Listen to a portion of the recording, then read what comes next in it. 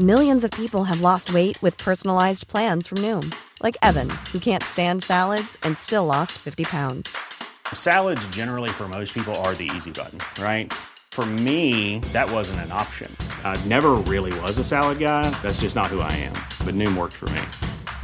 Get your personalized plan today at Noom.com. Real Noom user compensated to provide their story. In 4 weeks, the typical Noom user can expect to lose 1 to 2 pounds per week. Individual results may vary. Hiring for your small business? If you're not looking for professionals on LinkedIn, you're looking in the wrong place. That's like looking for your car keys in a fish tank. LinkedIn helps you hire professionals you can't find anywhere else, even those who aren't actively searching for a new job but might be open to the perfect role. In a given month, over 70% of LinkedIn users don't even visit other leading job sites. So start looking in the right place. With LinkedIn, you can hire professionals like a professional. Post your free job on linkedin.com/people today.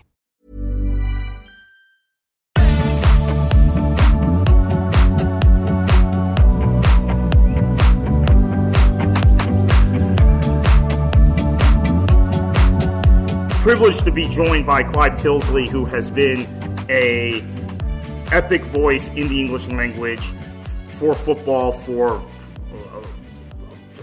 over 35, 40 years now. And Clive, you're calling the Liverpool-Villarreal match, first leg, on Wednesday at Anfield. Take us through Champions League this year, because you've become very much the face and the voice, or one of the faces and voices of the Champions League in the United States on CBS Sports. Champions League is the ultimate level of club football in the world. It is not as global as the World Cup itself, but there is an argument for saying that the standard is higher in the closing stages of the Champions League than it is even in international football in the closing stages of the World Cup. We're entering the silly season in the summer when some of the greatest names in our sport will change clubs. And one of the requirements, obviously, is about $4 million a week or something crazy. But one of the requirements will be, for their ambition, will be to join a club which is as qualified for the Champions League. It is the main stage of the club game throughout the world, really. I mean, obviously there are competitions, equivalent competitions in South America and in North America now, and in Asia too. But clearly the level is highest amongst the major club sides of Europe. And throughout my life, and perhaps to give you some historical perspective on the importance of the Champions League, since the mid-1950s, the mid to late 1950s, when the European Cup was born, the competition which brought together the champions of all the European nations, it has been the most prestigious title. It just happens to be one of the largest trophies in world sport too. So there's been iconic photographs of all of the great names really throughout my lifetime in the game lifting the European Cup, which is now the trophy which goes with the Champions League. So if you're watching either of the semi-finals on CBS this week, or indeed the return games are next week, I will be in Madrid next week, just to underline, you are watching playoff standard sport. You know, these are the games which every footballer in Europe aspires to play in. So you were in Barcelona in May of 1999 for what I think many of us, and I'm not a Manchester United supporter, I'm actually a Manchester City supporter, but and I was at the same time sweating about a second division, now League One playoff final we were in against Gillingham, by the way. I remember it. Yeah. Paul Dickoff. Yeah, Paul Dickoff's goal in stoppage time, and then we win on pens later. But yeah, but you were in Barcelona that night, and that night, that call from you on ITV, I I identify as the breakout of the Premier League. Manchester United lifting the trophy that year was so important for English football in a broader context within Europe and the global eyes that are on the Champions League. Take us through that call, because that stoppage time, your words were so people were hanging on and have hung on to for years. I was also in the Heysel Stadium 14 years earlier when I went to cover the final of the Champions League, what was then the European Cup, and finished up counting corpses. And as part of the aftermath of that disaster, the English clubs were kicked out of European competition for a while.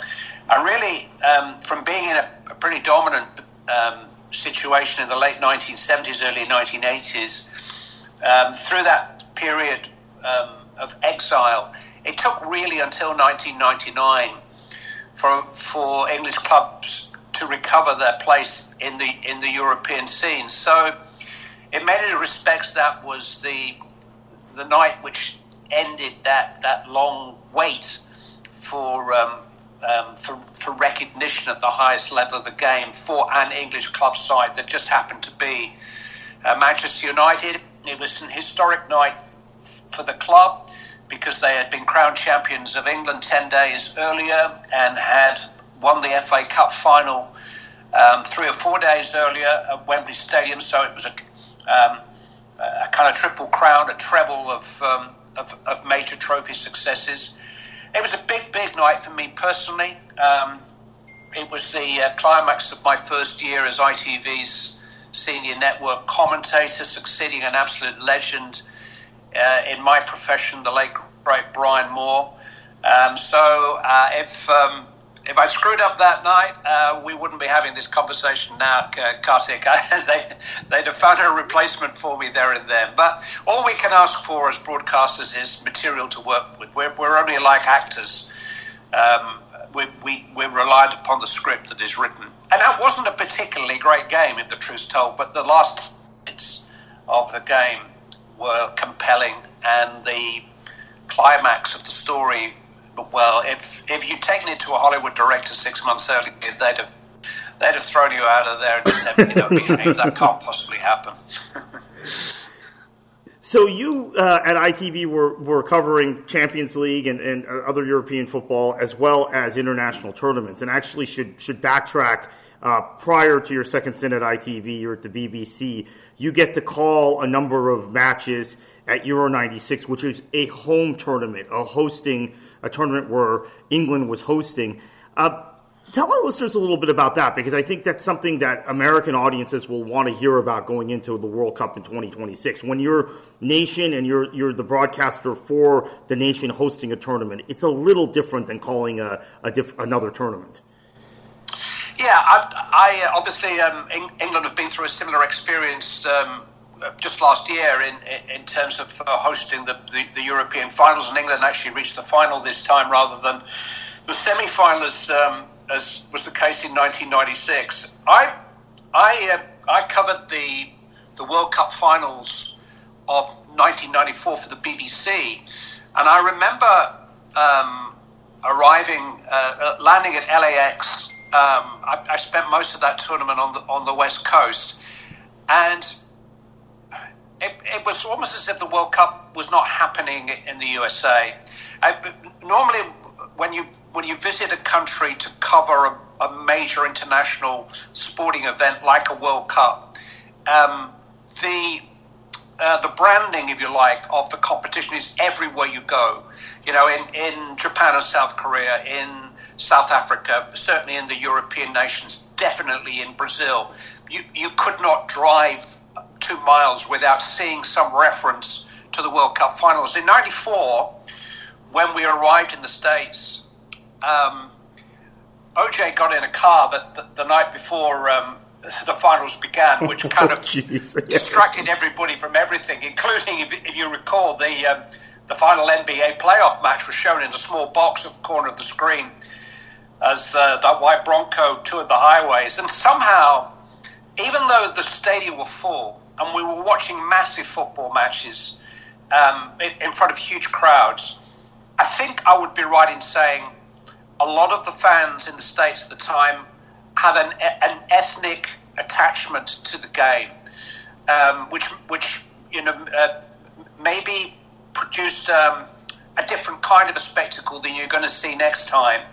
I think this game that we call football is far more now a part of the fabric of American sport, far more a part of the culture of American social life. And so I think there'll be a different feeling for that tournament. I'm not suggesting it will be quite as close to what we've seen in England when England is staging a major international tournament, but I think it will be a lot closer to what I saw in 1994. And I think obviously a strong showing from the American team, from the Mexican team, from the Canadian team will enhance the competition in a big way, and that's an important part of the success of a major international tournament.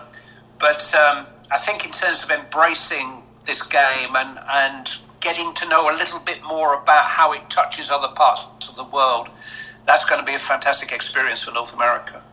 And before we get back to American audiences and Champions League and talk a little bit about you're calling Premier League matches also in the States, have to bring up 2016 in France, Euro 2016, your call at the end of the Iceland-England game, the ignominy that England faced is also quite famous. It's a very, very strange experience, probably in many ways the most difficult game that I've covered.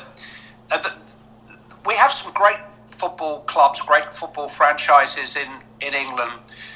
Manchester United, Liverpool, Chelsea, Manchester City, yeah. The most popular football team in England in terms of television viewership and the emotions that they stir within the nation is the England national team. There is nothing to compare with the relationship between any set of club supporters with their team than there is with the nation, particularly with the successful English national team. So it becomes personal. You almost get to feel as if it's almost like you're watching your kids' team. You almost feel like you get to know these guys.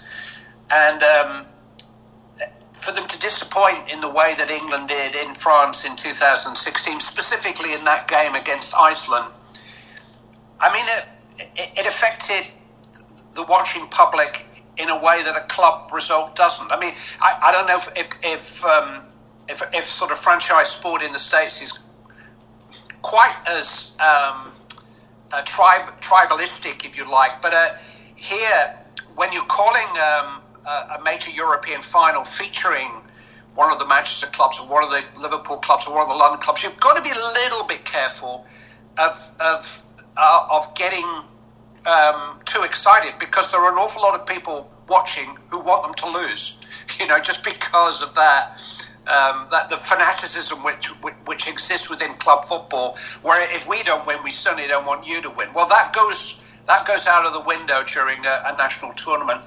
The other complication for me that night in Nice, watching England lose to Iceland, is that the England coach was a very close friend of mine, Roy Hodgson. My wife and I had been out for dinner several times with Roy and Sheila. Strangely, I'm in a similar situation when Gareth Southgate was at our wedding. So it is, and I'm sure any broadcasters listening now will identify with the difficulty. Inevitably, through the nature of our business, we form friendships with people that we commentate on, or we commentate on maybe the team they coach or whatever. And people always say, who do you support? Is it difficult to commentate on the team you support? I really don't support a particular club, but I do have strong affections for my close friends within the game, and my affection tends to travel with them as they go from club to club. So for me, with a minute of that game, and it's quite an interesting story. I actually refer to it. I wrote a book last year, not for me, Clive, and talk about the moment when the editor of the program, knowing my friendship with Roy, actually said privately in my ear, "You're going to have to call this." And I went back on the lazy button where I can talk to him where you don't hear me, saying, "Yeah, I know, but there's still a minute to go here. England only need one goal." But sure enough, at the end of that minute, I had to say publicly to more than 20 million people, and we're only a nation of 50, 60 million, Roy Hodgson's position as England coach is no longer tenable. Now, he knew it. He had resigned almost before I completed the sentence. He knew he had to go. But nonetheless, that's what's the most difficult call in sport? Calling against a good friend. And for those who don't know, and I'm going to throw this out here because I throw it out there a lot about Roy Hodgson, one of the few English managers who's gained the respect on the continent that has made him a figure of great celebration that's been celebrated in places like Italy when he managed Inter, in Scandinavia. In fact, if you speak to Swedish football fans or Swedish football historians, they give Roy Hodgson a lot of credit for transitioning the way football was played in Scandinavia and in Sweden specifically in the 1980s. And of course, with Switzerland, speaking of the 94 World Cup, and Finland. I think Finland wasn't even a relevant football nation until Hodgson managed their national team. So really great manager. It was a terrible way for him to potentially end his career. So I'm thankful he came back and did such great stuff with. He's a coach in the Premier League right now. Yeah. And their son lives in the States. He lives in Florida, I believe. So Roy and Sheila are regular visitors to the US to visit their son. Yeah, and I'm so thankful he got the opportunity to manage Palace, did really well with them. And now with Watford, maybe a bridge too far, but still, they've been more competitive since he took over than they were under Claudio Ranieri, much more competitive. The FIFA video game I have to ask you about, and Championship Manager before we get back to calling matches, because so many in the United States knew your voice really well when you started doing match commentary for audiences in this country because of those video games, which you called for at least a decade.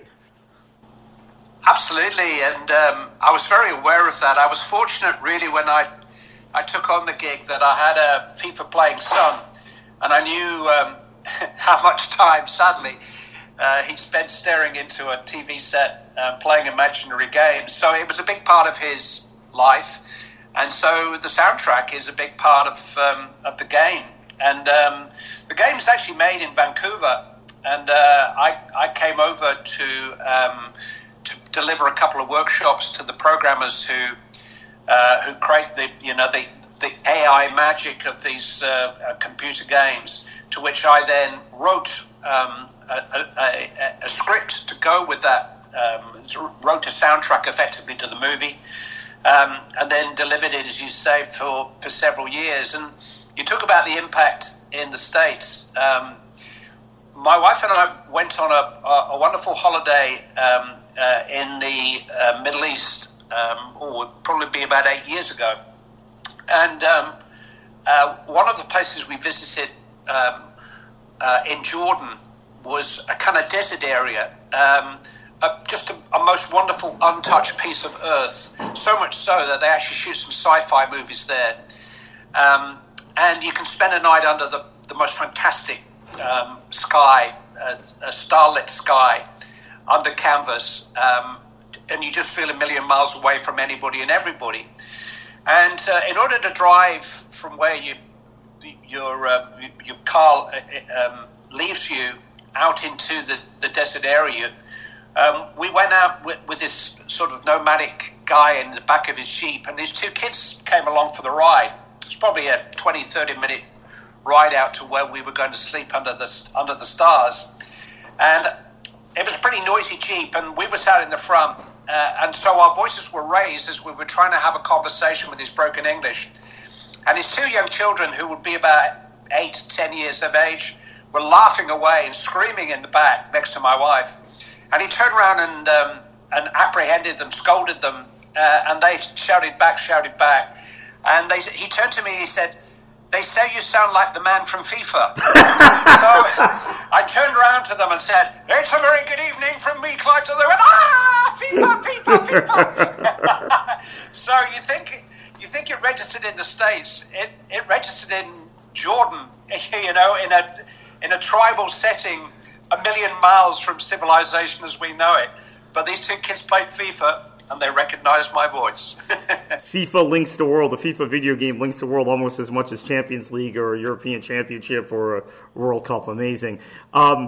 You started calling matches for an American audience, I want to say in 2018 maybe it was, or 2019, with NBC Sports, calling select Premier League matches, which was a treat for a lot of us in the States. And then 2020, CBS acquires the UEFA Champions League rights. You go over there and you start calling matches, including the final with Rob Green in 2020, which I guess was probably off the monitor, right? Because we were in COVID protocol. Absolutely, yeah. No, strangely,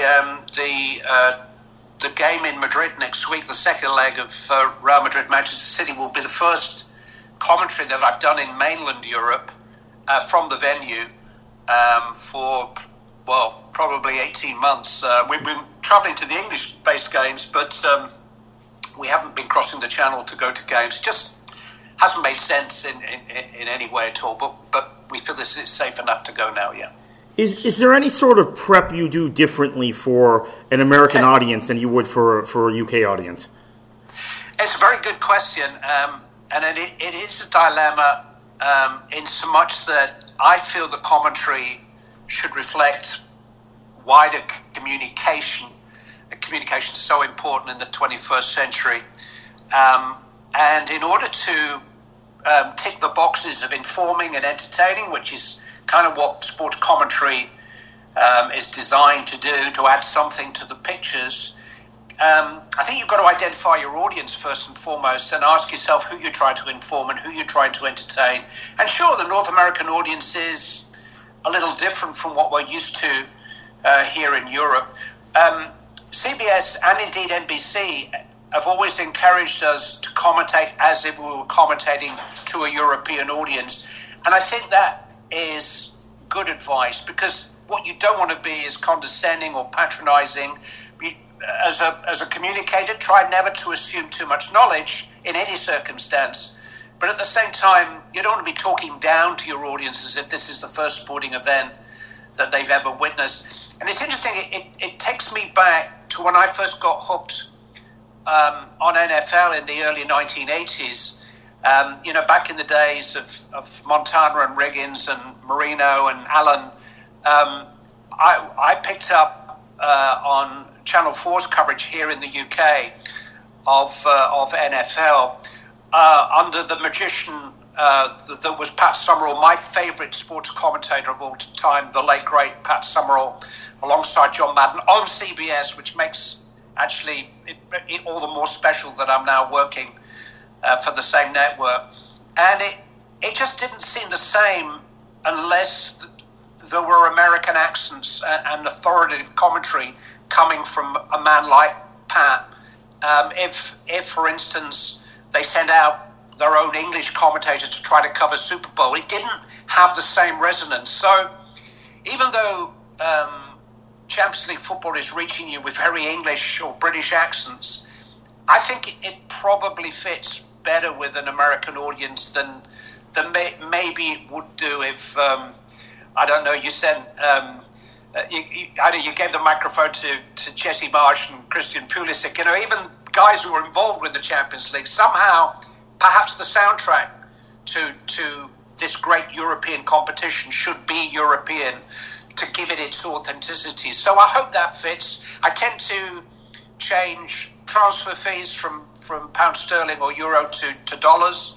I make very few other allowances. Maybe if there is a strange piece of jargon that is unusual to a particular country, I might try to explain it a little bit.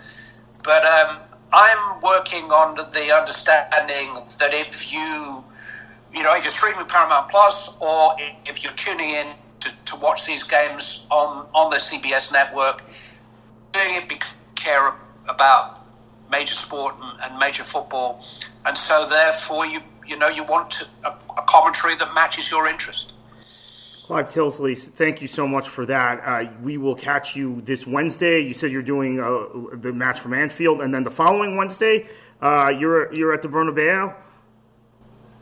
Yeah, Peter Drury and Jim Beglin will be commentating on the 2 Tuesday games, and Rob Green and I will be commentating on the 2 Wednesday games. So it's, when you get to this stage of what is a knockout competition, then obviously there's a greater element of chance comes in. This is not a World Series played over 7 games where, surprise results are unlikely. The best team is likely to win an NBA Finals over 7 games. But these games have just played over 2 games. And Villarreal have already pulled off 2 massive shocks in putting out Juventus and Bayern Munich in order to reach the semi-finals. They are a small team from a small town in Spain. Whether they can upset the odds once again, that their path to this route to this stage has been very dramatic. Late goals, snatched victories.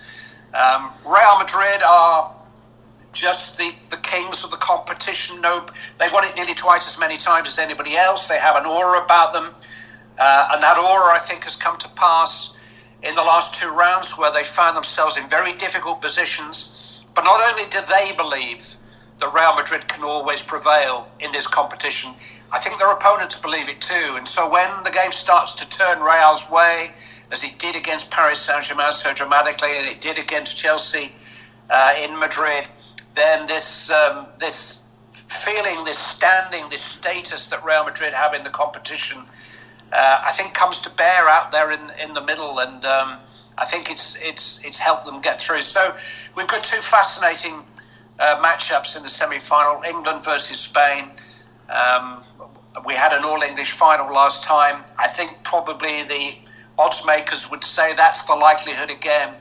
But with Real Madrid, there's always that presence, that history, that legend in this competition. And with Villarreal, you just never know.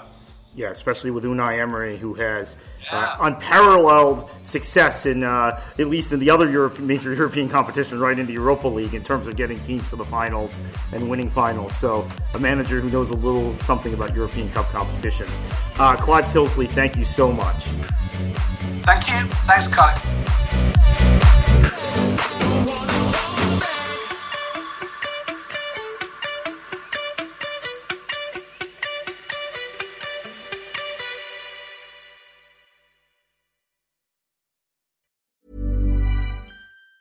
Want truly hydrated skin? Meet Osea's Body Care Breakthrough Hyaluronic Body Serum. It's clinically proven to increase hydration by 161%. It's lightweight, fast-absorbing, and delivers 24 hours of hydration for silky smooth skin without any sticky afterfeel.